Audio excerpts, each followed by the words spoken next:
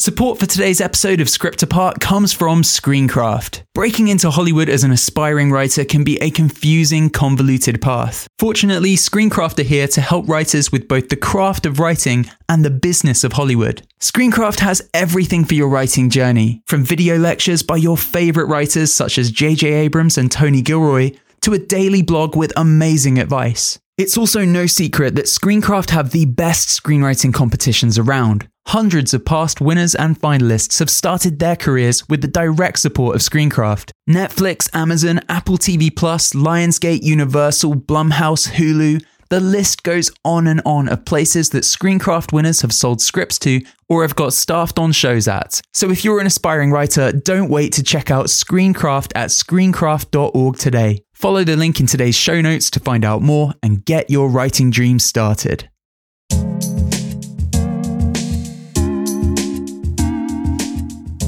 How many times have you been laying in bed thinking to yourself, you know what? What I really should have told that person is such and such. Or why did I agree to do that? We are always plagued by the roads taken or not taken. And Back to the Future taps right into that.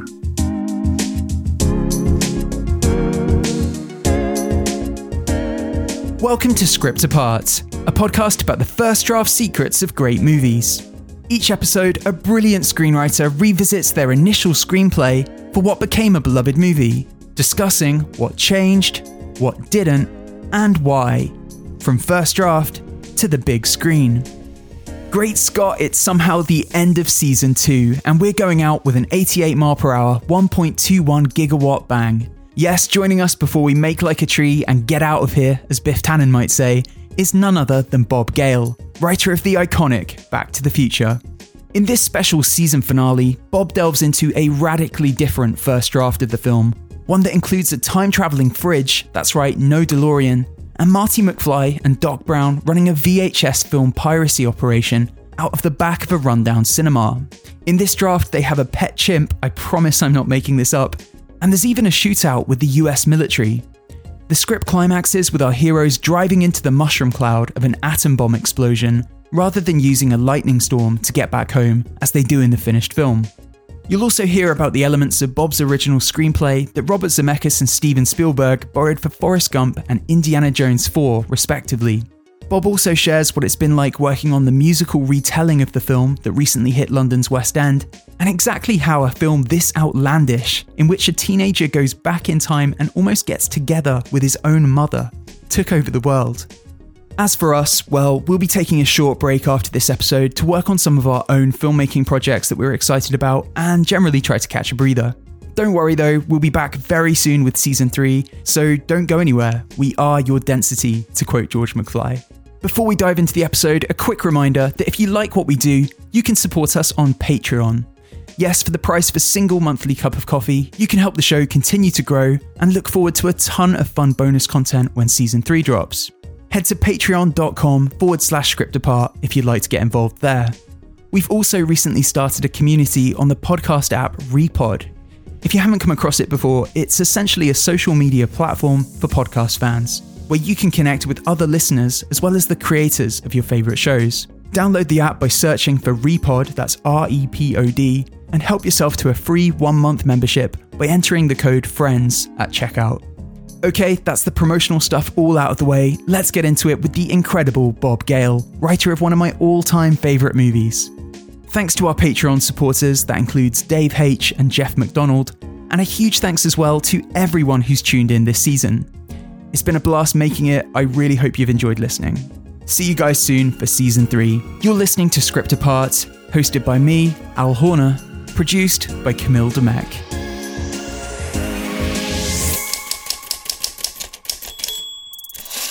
Bob Gale, so great to have you with us on Script Apart. How are you doing today? I'm doing just fine, Al.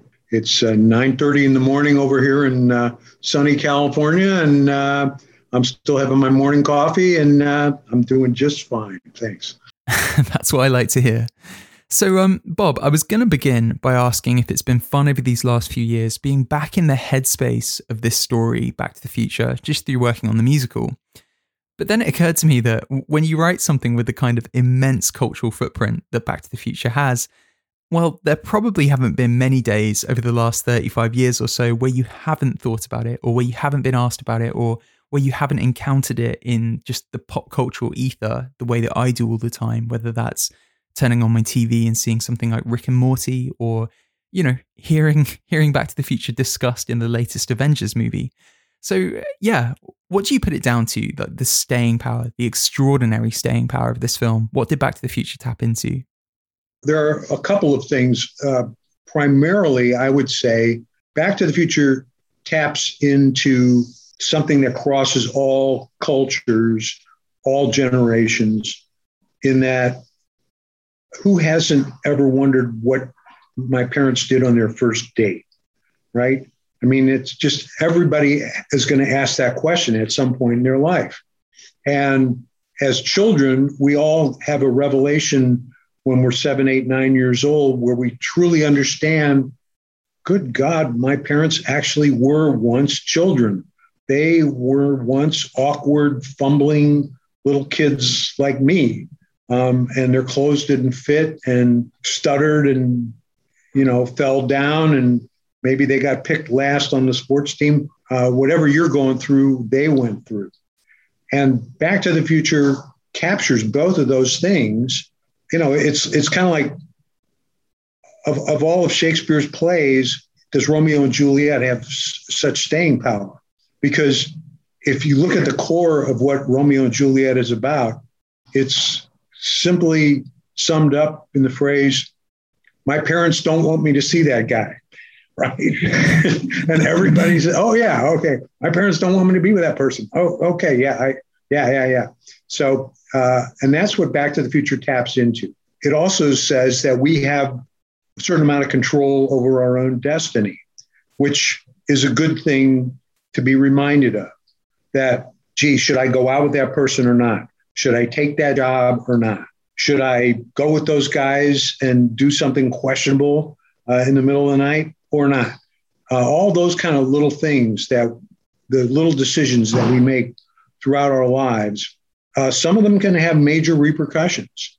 And Back to the Future deals with that. We get to see the life of the McFly family when George did not stand up to Biff. And then we see the life of the McFly family when he did. And how many times have you been laying in bed thinking to yourself, you know what I really should have told that person is such and such, or why did I agree to do that? Or why didn't I agree to do that? So we are always plagued by the roads taken or not taken.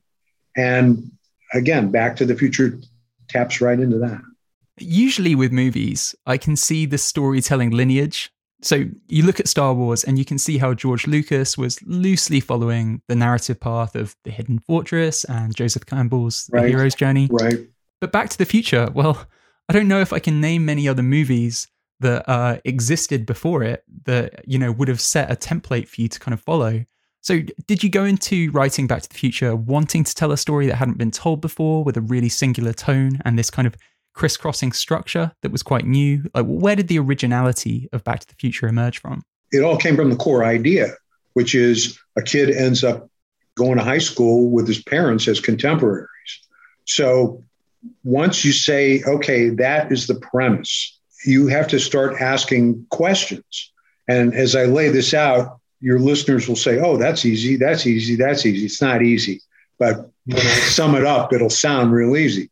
So you say, okay, if a kid ends up in high school with his parents, how does he go back in time? How does that happen? There's lots of ways. You can make a wish. He can get hit on the head like Connecticut Yankee in King Arthur's court. He can make a deal with the devil. But Bob and I, being technological kids growing up in the 50s and the 60s, we said it's got to be a time machine. So we make the first decision. How does he get back to 1955? There's got to be a time machine. Then the next question you have to ask is, where does the time machine come from? Who invented it? And that requires a lot of thought, because you say, okay, well, what if the government invented it? Well, if the government invented it, it wouldn't work. What if the Department of Defense or the military industrial complex did?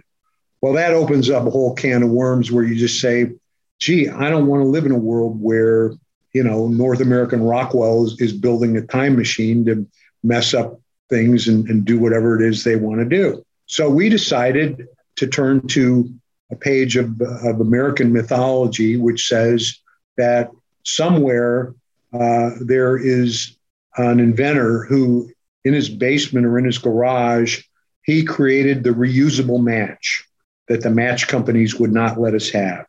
Or he created the internal combustion engine that gets 250 miles to the gallon, and the oil companies wouldn't want us to have that. Or, like Alec Guinness in The Man in the White Suit, he invented the indestructible fabric, and the clothing manufacturers don't want that out there.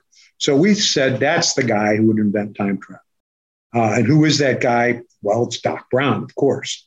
And when you see Doc Brown, you're going to believe that, yeah, he would be the guy that invented the time machine.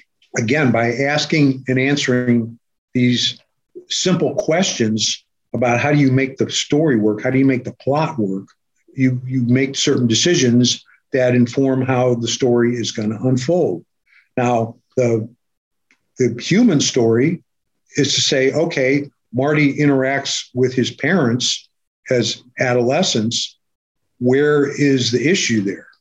And we decided that it would be far more interesting for Marty to straighten out his dad, for his dad to have problems. Really, Marty's focus is, how am I going to get my parents back together? If I don't get this done in a certain amount of time, I'm going to be erased from existence. So his focus is purely one of survival. He is not thinking of any collateral issues. They need to kiss on that dance floor, and that's going to ensure that my siblings and I are born and I can return to a 1985 where things are as I left them. So that was a far more interesting dynamic, father-son dynamic, than to say, okay, Marty's messed up and his young father straightens him out. That just didn't work.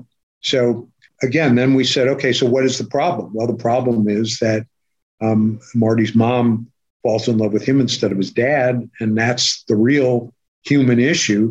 How do I get these two people to fall in love? As you started to answer these questions of your own and lay out the building blocks for the story, were you kind of aware of like how on paper outlandish it was sounding? Like my relationship with Back to the Future, I wasn't born when the film came out, but I was surrounded by it throughout my childhood. I watched it again and again and again, and it's so ingrained in me, so normalized, that it wasn't until pretty recently, really, that I realized just how outlandish it is. You've got a kid whose best friend is a disgraced nuclear physicist.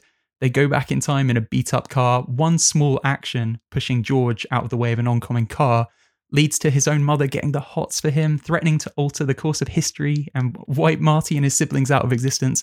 And it's a family film. There's a lot going on there. As you were kind of laying all those things out, were you realizing we're in some new territory here? This is quite a unique story we're telling. We really weren't thinking of it in those terms. The basic thing that when Bob and I would get together and come up with ideas for movies, the number one thing was, is this a movie that I want to see? And the answer to that has to be yes. Because, we didn't want to do a movie, oh, well, there's these two cops that don't get along. No, we're not doing that. We're not doing your standard rom-com thing because it's been done too many times and it doesn't get our juices going. So this was something, it was new. We hadn't seen it before. And actually, we were kind of surprised that nobody really hit on this idea. There was an episode of The Twilight Zone called Walking Distance, where Gig Young walks around the corner and finds himself back. His dad was his age and encounters himself at age 9 or 10. There were a couple of things like that we were aware of.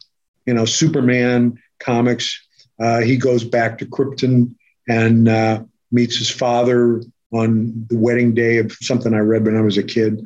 There were things like that. And of course, It's a Wonderful Life, which had a huge impact on Back to the Future Part 2. We were kind of amazed that this story in its purest form really hadn't been told. And of course, that was something that got us even more excited to say, hey, this would be a lot of fun.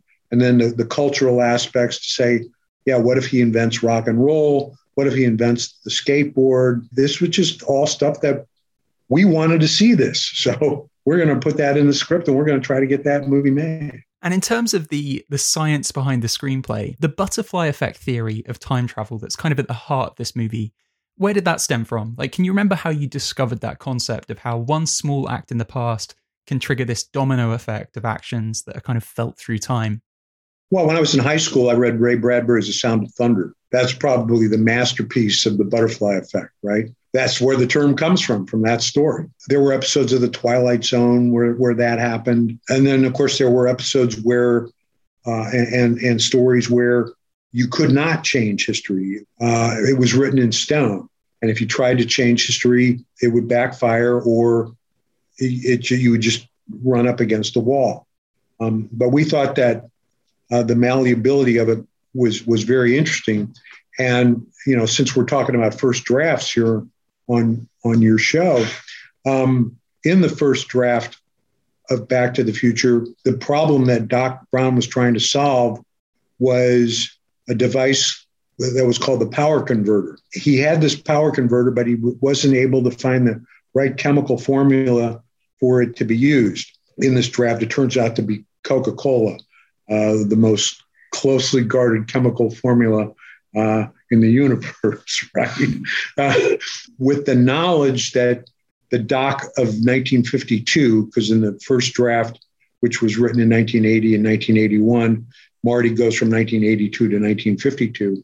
So with the knowledge that Doc gains about how he can make his power converter work with Coca-Cola in 1952, the world that Marty returns to in 1982 is really kind of a Sky Captain in the World of Tomorrow, Futurama, Norman Bell Jetty's flying car, the future that the World's Fairs would always tell us we were going to have and we never did.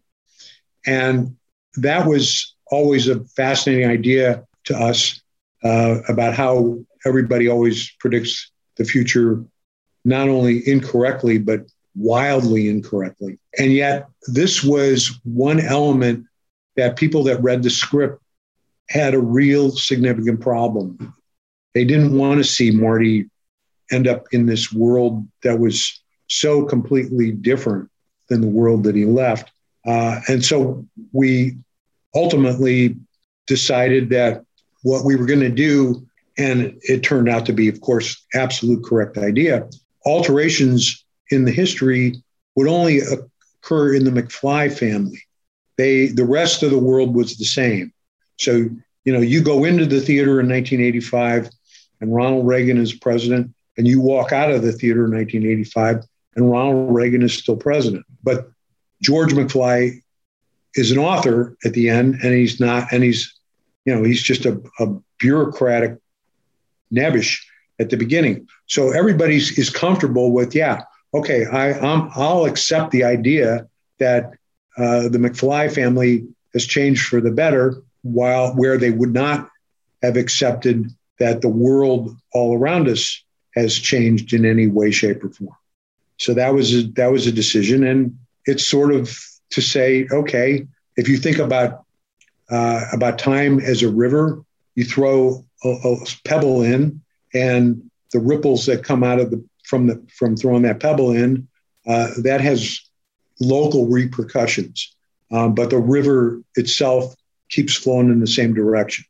But if you blast the side of a mountain into the river and you literally change the flow of the river, the time continuum moves completely differently, and that affects everything and everybody. We threw in the pebble, but we didn't dump the whole side of the cliff in there. Back to the Future as we know it begins with that iconic shot of Marty plugging in a guitar into that supersized speaker in the Doc's garage and being blown across the room. And there's so much information in that opening tracking shot across Doc's garage that tells you a little bit about what you're about to witness. So we see clocks that set up the theme of time. We see the missing plutonium that obviously is going to have a massive narrative importance.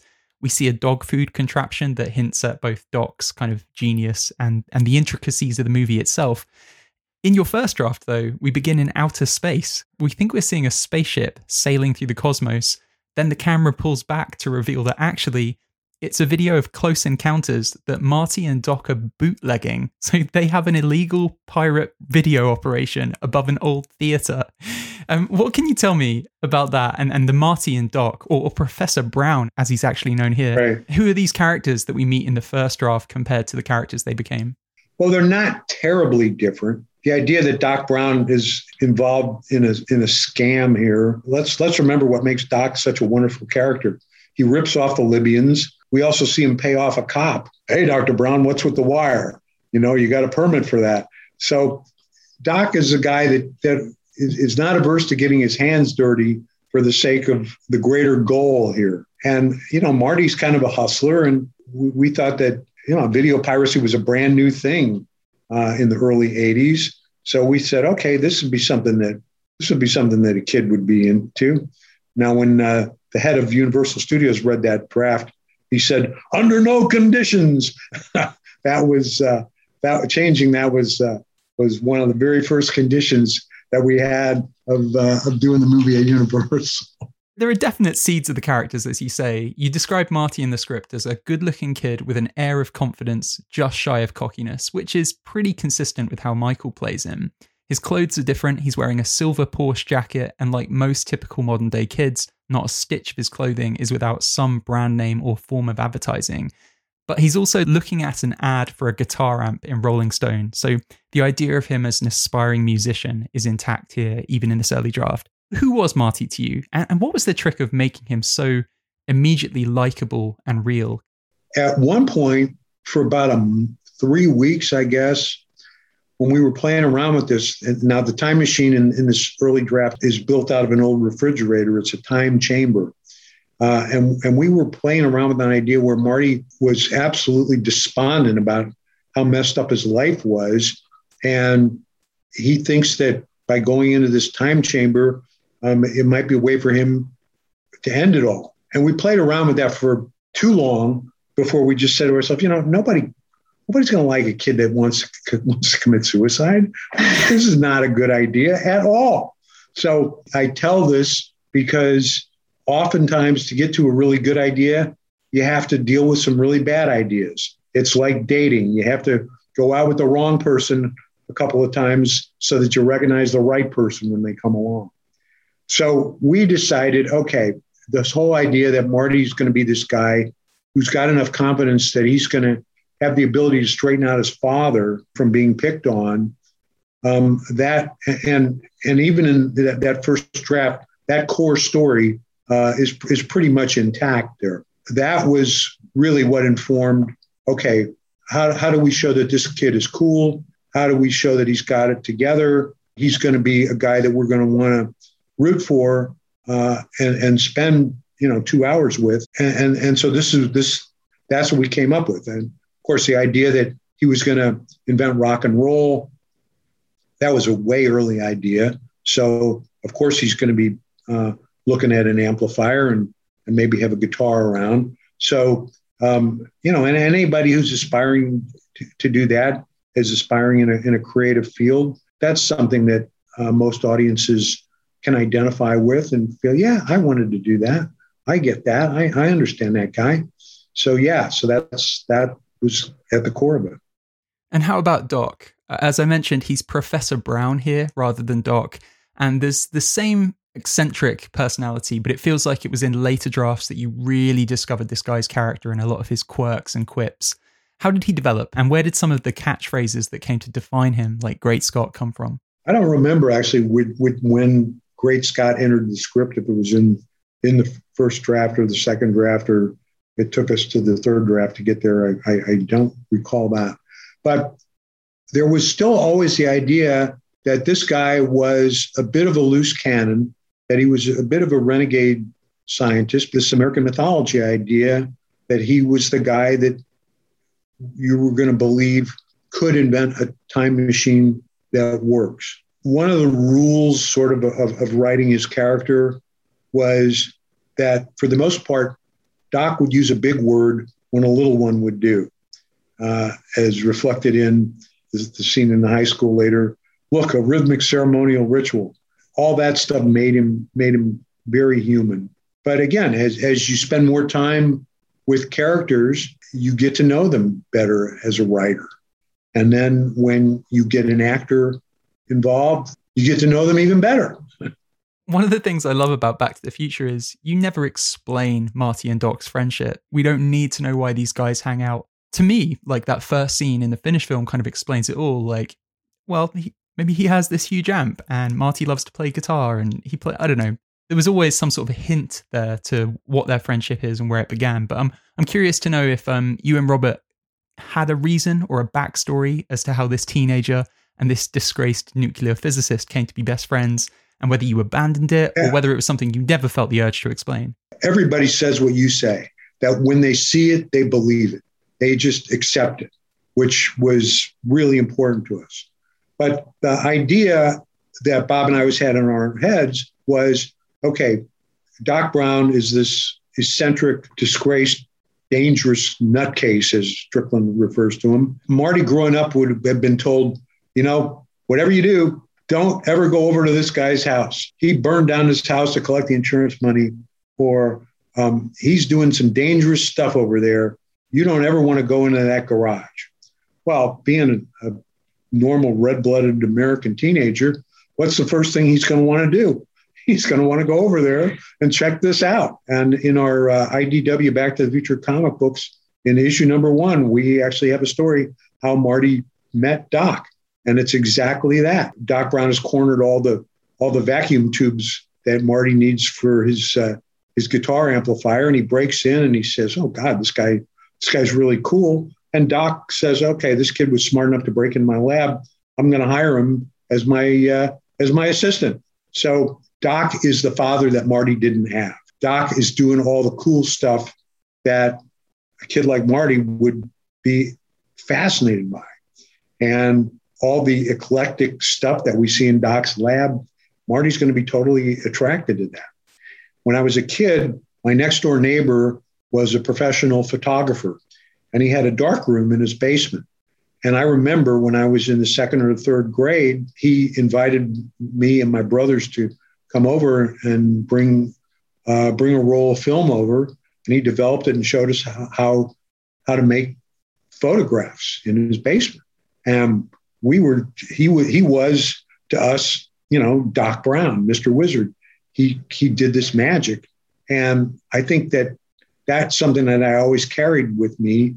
And he and his wife were unable to have children. So, we were kind of surrogate kids for them. And so we would go over there occasionally or he'd invite us over and say, yeah, I'll develop your film, and he just got a big kick out of sharing what he did with some young boys that were fascinated by what he could do.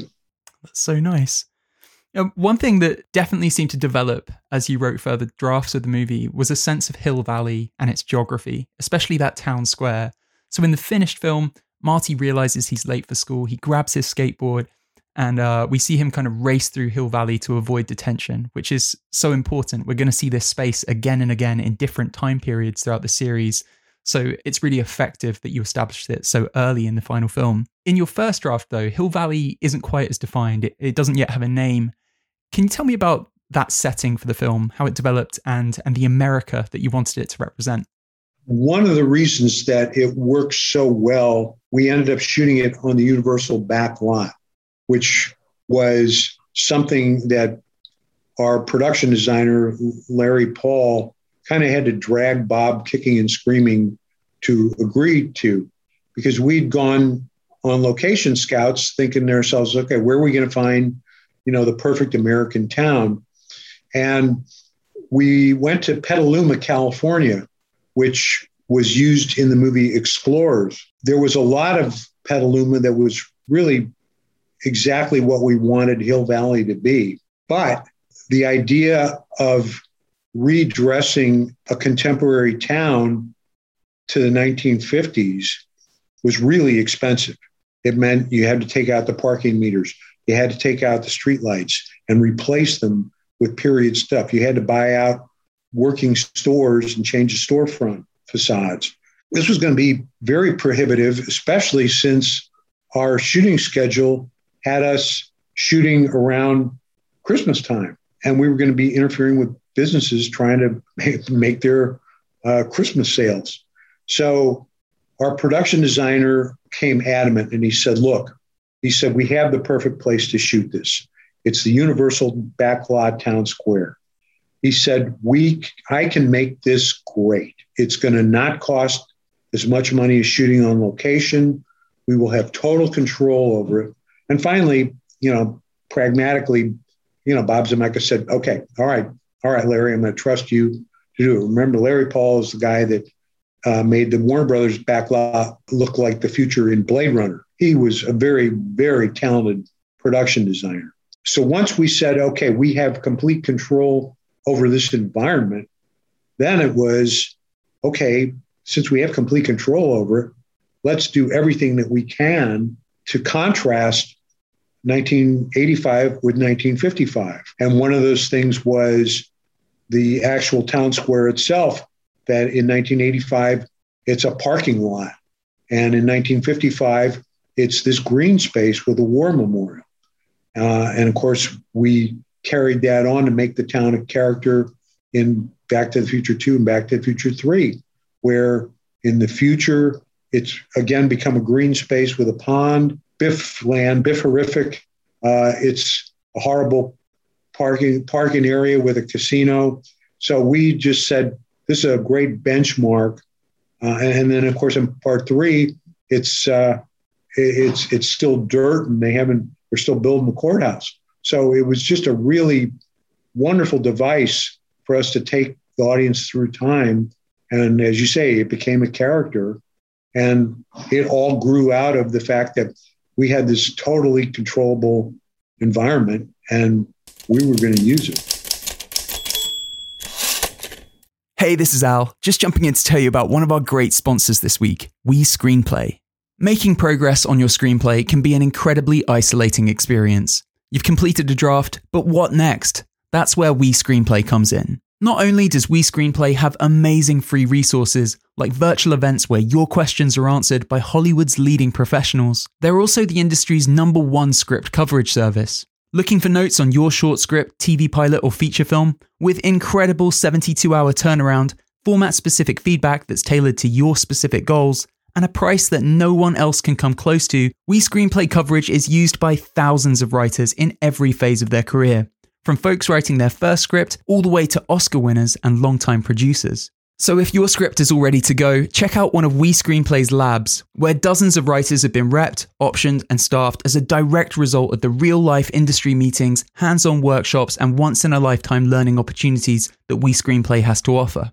Don't stay stuck. We Screenplay are here to help. Check out We Screenplay by visiting wescreenplay.com or clicking the link in today's show notes. Okay, let's get back to the conversation.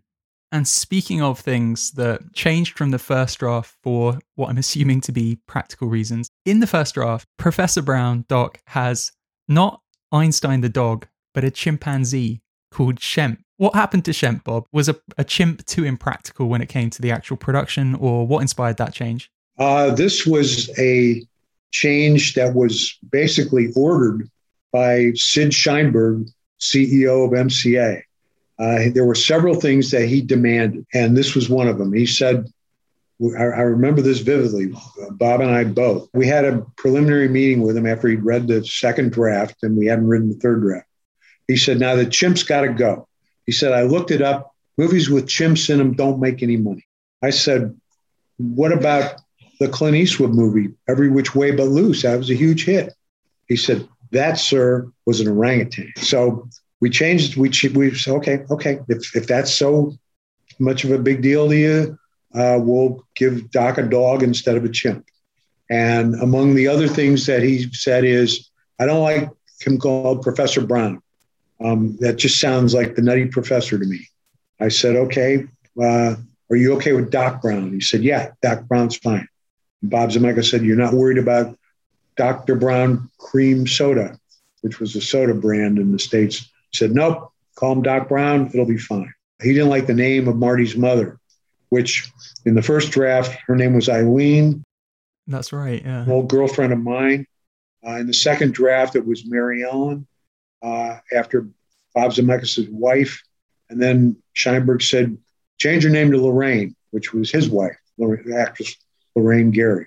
So, changing a name to satisfy, the head of the corporation, that's not anything we're going to lose sleep over. So, so she became Lorraine.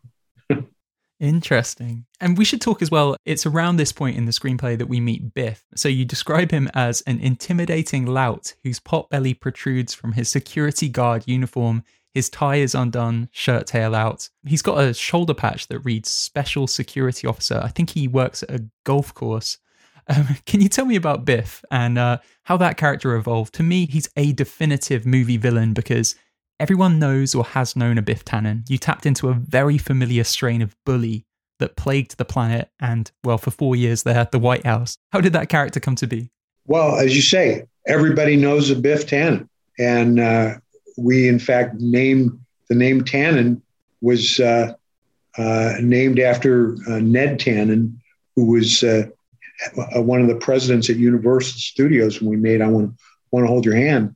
And he was an intimidating bully guy and just barked orders. And he ended up being a decent guy, but boy, he was just really, he was a bully. And of course, everybody, like you say, we've all had bullies in our life. And so, the story of the bully that ultimately gets his comeuppance, it's a classic story. We should talk also about Agents Reese and Foley from the Nuclear Regulatory Commission. So these guys, well, they don't exist in the script. I think there's those character names pop up as cops or something like that in a later version. But these are two kind of shadowy government agents who accost Marty during Act 1. They want to do a routine radiation check and they're asking a lot of questions about Professor Brown's lab. Can you explain what that idea was with those two characters and this whole kind of abandoned strand of the first draft of Back to the Future? Well, sure. First of all, it was for whatever reason in the first script Bob and I wrote together, I came up with these cop names, Reese and Foley. And in every script Bob and I ever wrote, except for Back to the Future 3, because we used them in Back to the Future 2, we always had two cops named Reese and Foley, every script, or two characters named Reese and Foley in 1941. So it just was kind of, okay, this sort of superstition or whatever. The time machine was nuclear powered.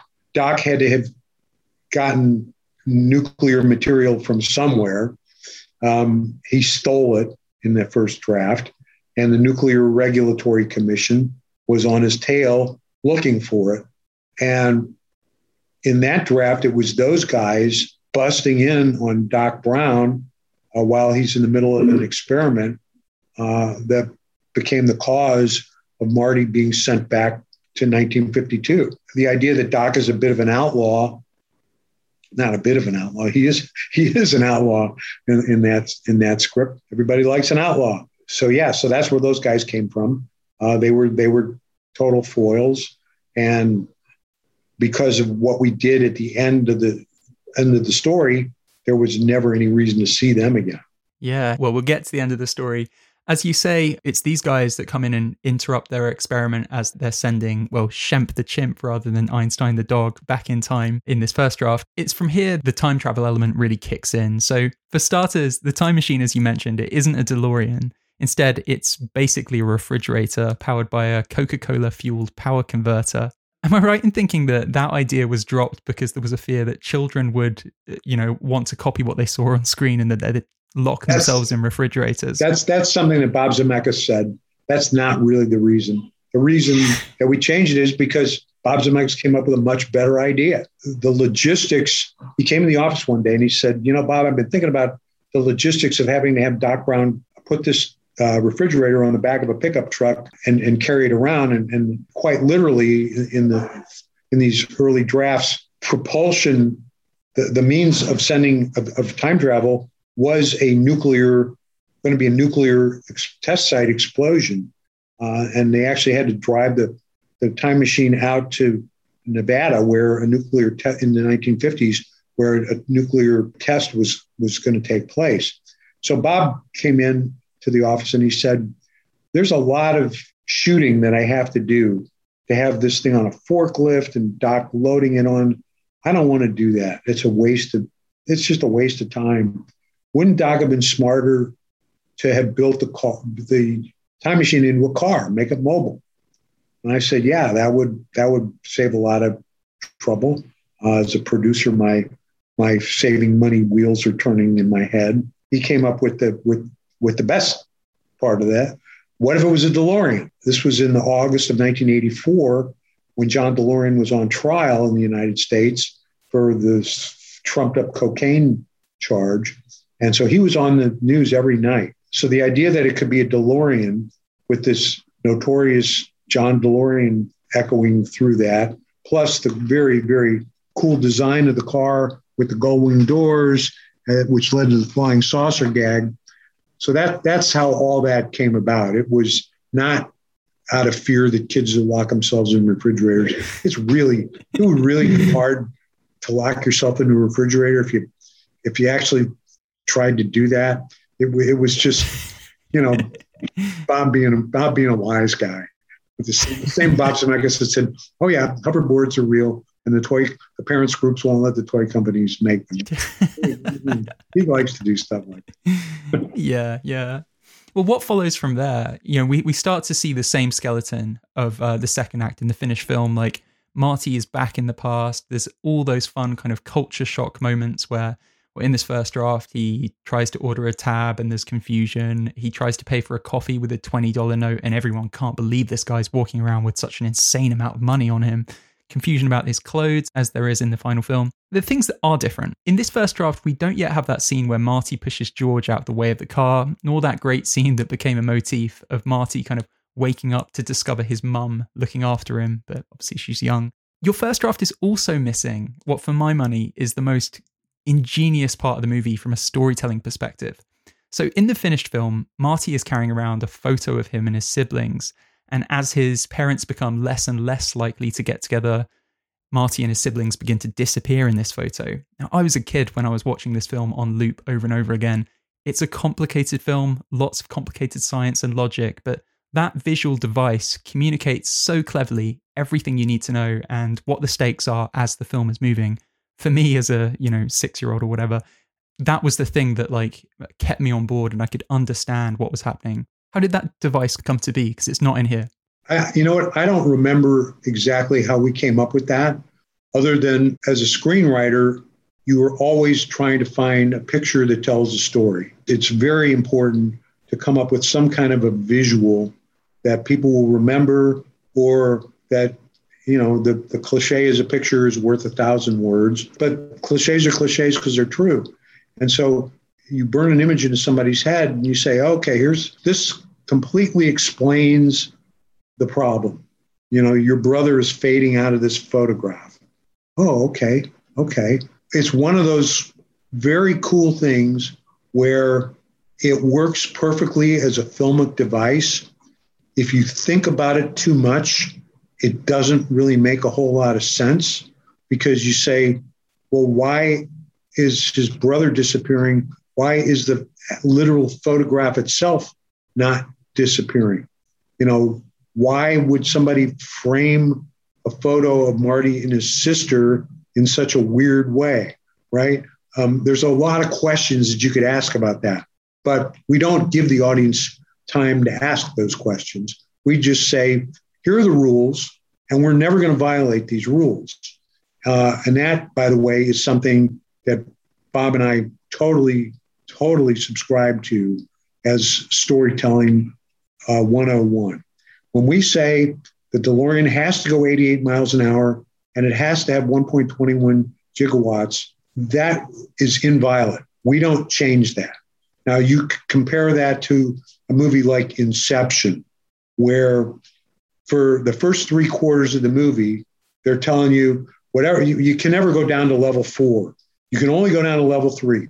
You can't ever go past level 3. And then suddenly, 3/4 of the way through the movie, oh, you know what, by the way, yeah, you can go down. He's like, wait, what? You've told us for an hour and a half you can't do this, and now you can? Boy, that just really frosted me. That is not right.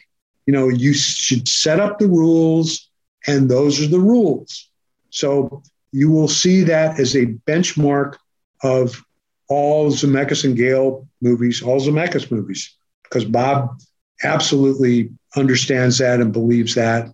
And when you lay stuff out and you say, this is how it's going to be, the suspense comes when, after you've laid out the caper, something starts to go wrong. And the audience knows, oh, wait, it's supposed to happen like this, and it's not happening. What are they going to do? What are they going to do? That's how you create great suspense and great tension. And as you mentioned a moment ago, the third act really does kind of get pretty different to the finished script. So instead of using the lightning bolt that they know is going to hit the clock tower in the final script, here, Marty and Doc have to steal an army surplus truck, get the time machine on it, disguise themselves as army personnel, sneak onto an army base where they're testing a nuclear bomb, then use the radiation from the blast to transport home while being shot at by the US military. So talk to me, Bob, what was the original vision for how Doc and Marty would get home, and what was both more special and self-contained, as well as kind of more practical about the whole lightning bolt routine? When Bob and I were kids, we saw a movie called The Atomic Kid, and there's a allusion to it in Back to the Future, because that's the movie that's playing at the end of the town square when the car drives down the town theater, now playing The Atomic Kid. And it's a terrible movie, and it's really perverse, because the story is that Mickey Rooney plays a uranium prospector who accidentally wanders onto a nuclear test site where they built this fake town. And this is what the U.S. Army did to test nuclear explosions, to see what it would do to a typical American town. They would build these fake towns to measure what the nuclear blast would do to a building. So Mickey Rooney finds his town and thinks it's a real town, and he gets caught in a nuclear blast, and he ends up becoming irradiated, and he gets these superpowers from being irradiated. It's really twisted. But the idea that the government built these fake towns, and it's explored in a documentary called The Atomic Cafe, which should be required viewing for anybody who's interested in this kind of stuff. That was always fascinating to us, and what the government was doing with these nuclear tests. So we thought, wouldn't it be cool to put this stuff in our movie? And that's what we did. And of course, Stephen read that draft, and you see it in the beginning of Indiana Jones Part 4. You do indeed. That's where that came from. We were really in love with wanting to do this. When we're in pre-production, the budget for the movie comes in, and it's too high. And my recollection is that they told us to cut $1 million out of it. Our production manager seems to think it was $6 million. I can't believe it could have been that much back then. But at any rate, it was too expensive, and we had to cut a bunch of money out of it. And Bob and I had a long heart-to-heart, and we said, the most expensive thing that's in this script is going on location to the desert, building this town, building this nuclear test. If we can cut that out, putting the company on location, if we can cut that out, that is going to save us all the money that we need to save to get the show on budget. So we decided, okay, so now we have to come up with an alternate. How can we save that money? And the way to save the money is by doing the finale on a location that we already control. And that location that we already controlled was the town square. The same thing came up in the skateboard chase, because we had planned to go on location to do the skateboard chase, and Marty was going to escape from Biff and his guys by skateboarding in front of an oncoming locomotive. And we were actually going to do that in the same vicinity where we ended up shooting Back to the Future 3. Too expensive.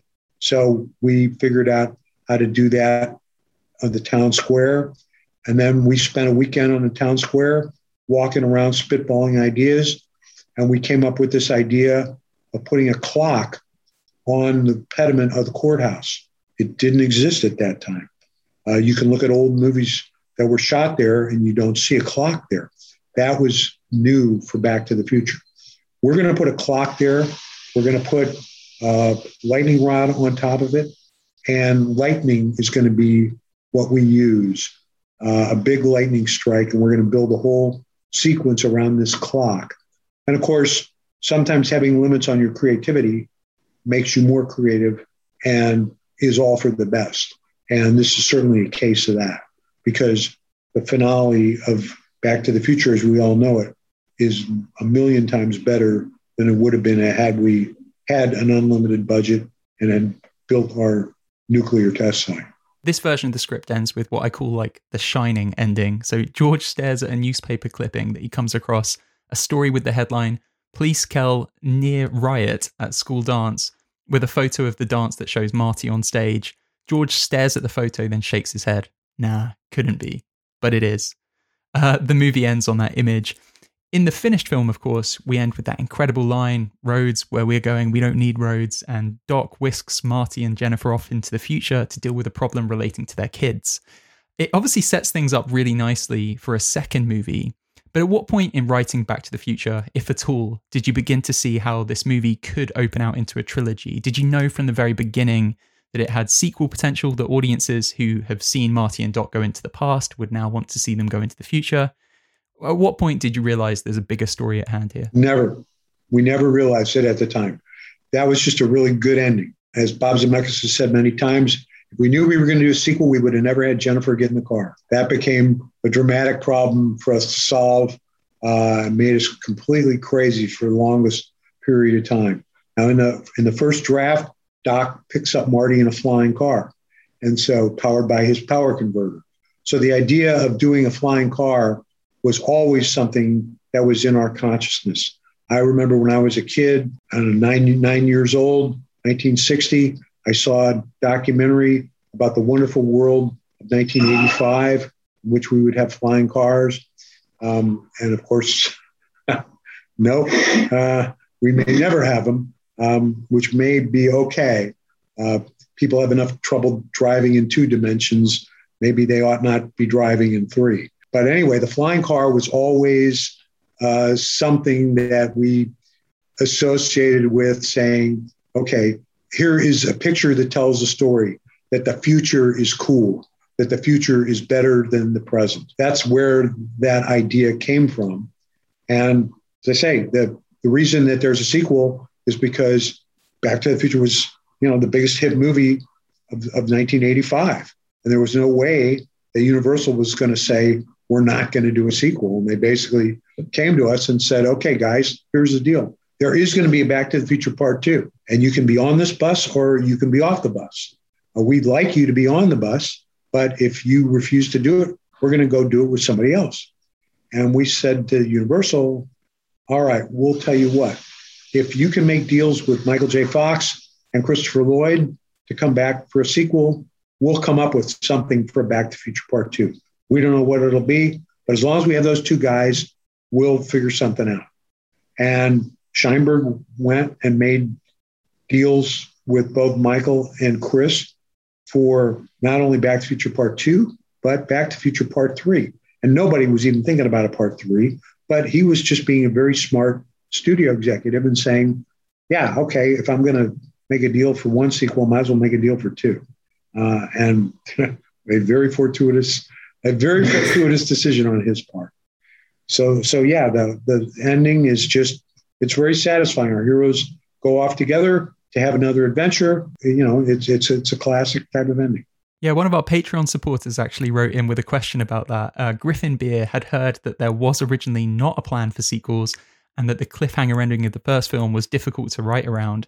He wanted to know, if it had not ended with Doc, Marty, and Jennifer going to the future together, where might you have taken this story instead? That was just not in our consciousness. And as you know, one of the big dramatic problems of Back to the Future Part 2 was, here we made a movie where we say you can change the future. Nothing is written because Marty's changes his own future by helping George. So what if Marty said to Jennifer at the very beginning, okay, Jennifer, I'm not going to marry you. We're breaking up. Then his future with her is erased, and there's no reason for them to go to the future. Now, we knew the audience wouldn't sit still for that.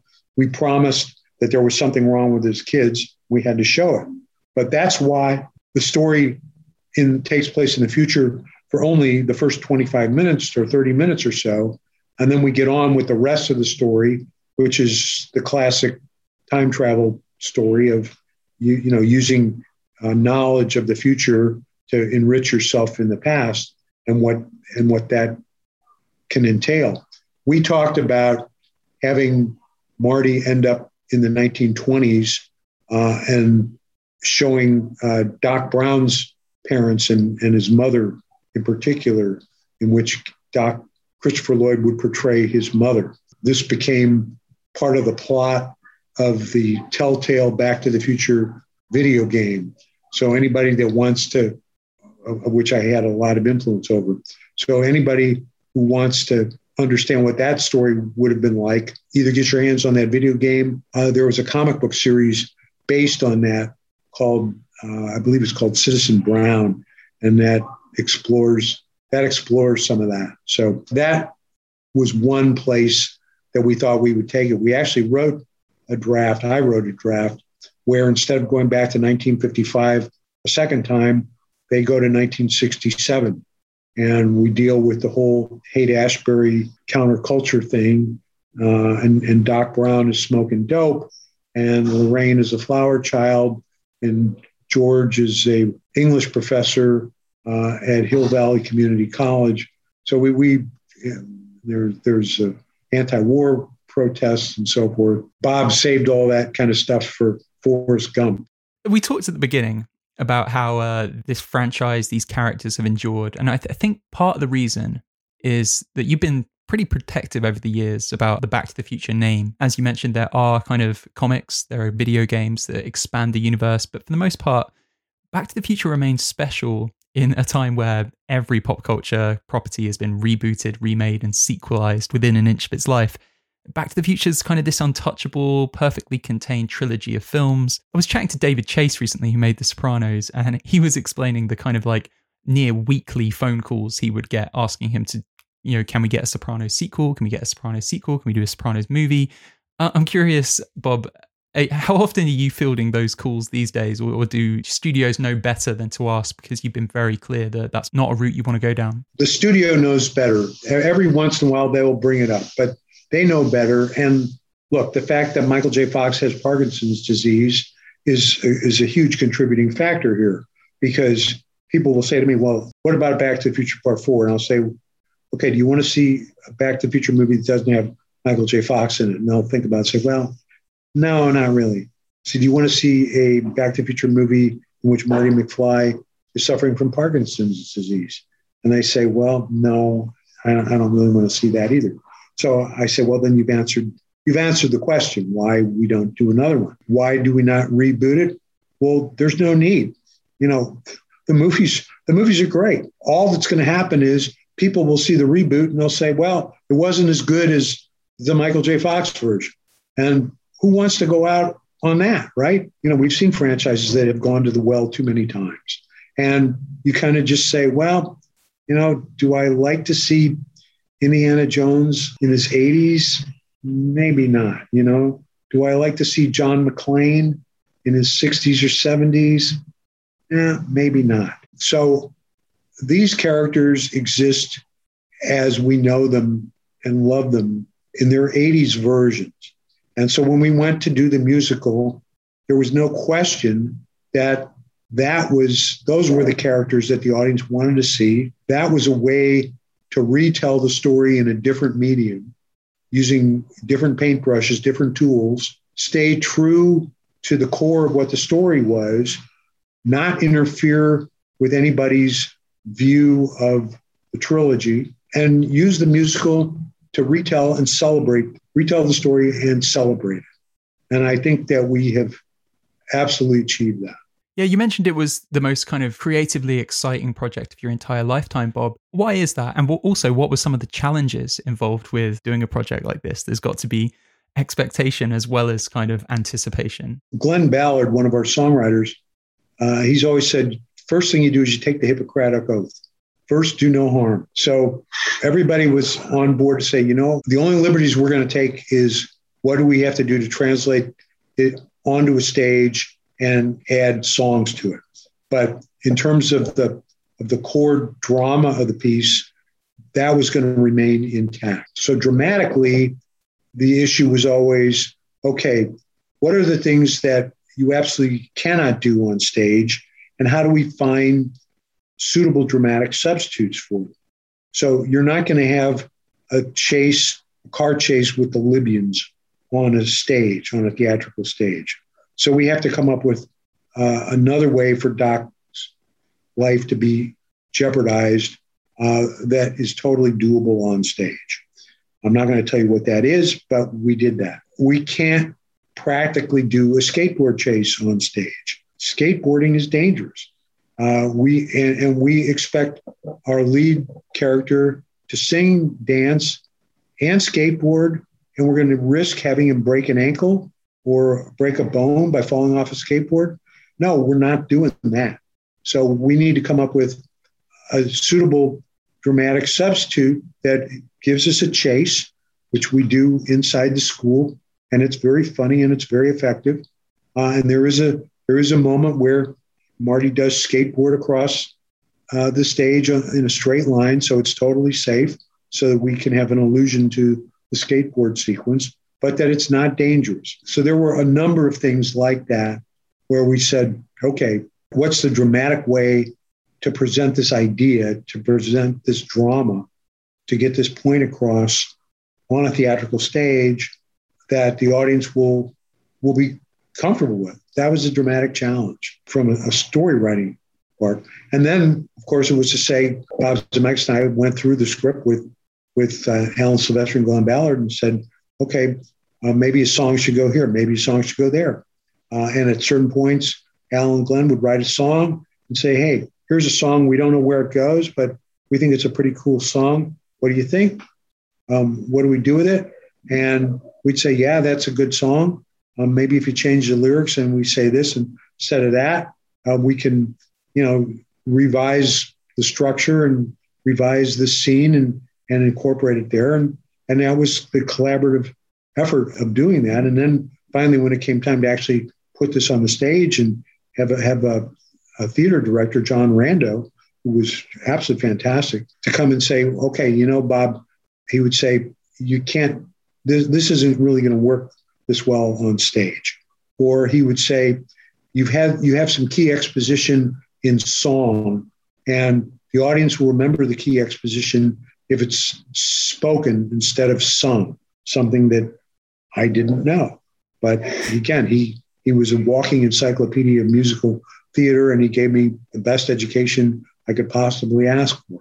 So through collaboration with him, and he's a master of transitions. For anybody who sees the show, has seen it, you'll just say, wow, the transitions, how we go from one scene to the next.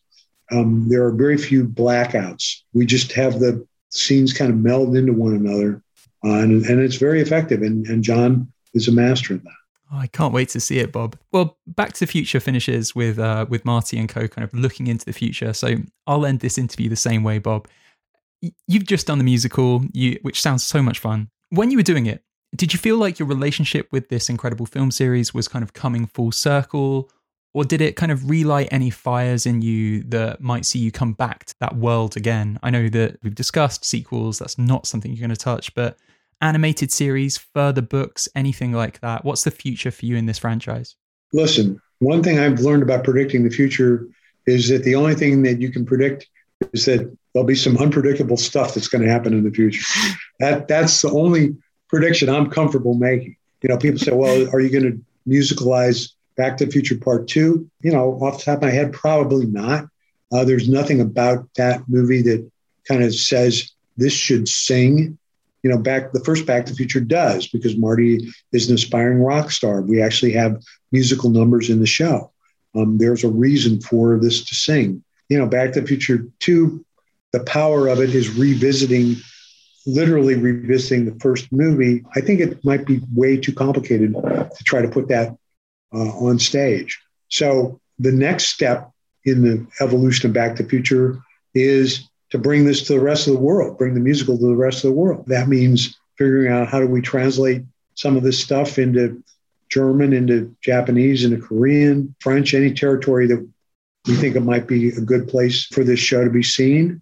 And to just, keep generating the excitement. Is a great story. We have Back to the Future in Concert that's going to happening again. That's where the movie is run with a live symphony orchestra playing the score with additional new score that Al Silvestri wrote for it. That's a fantastic experience. Will there be other things like we did with Secret Cinema in 2014, which was an absolutely fabulous experience? Yeah, I hope so.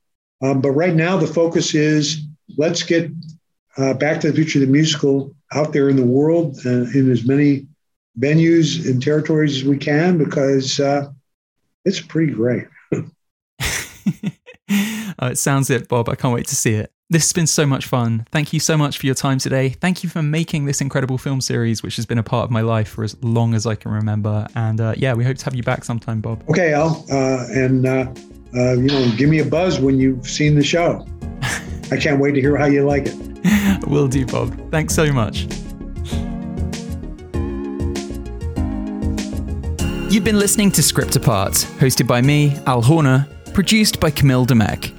Thanks for tuning in. We'll see you next time.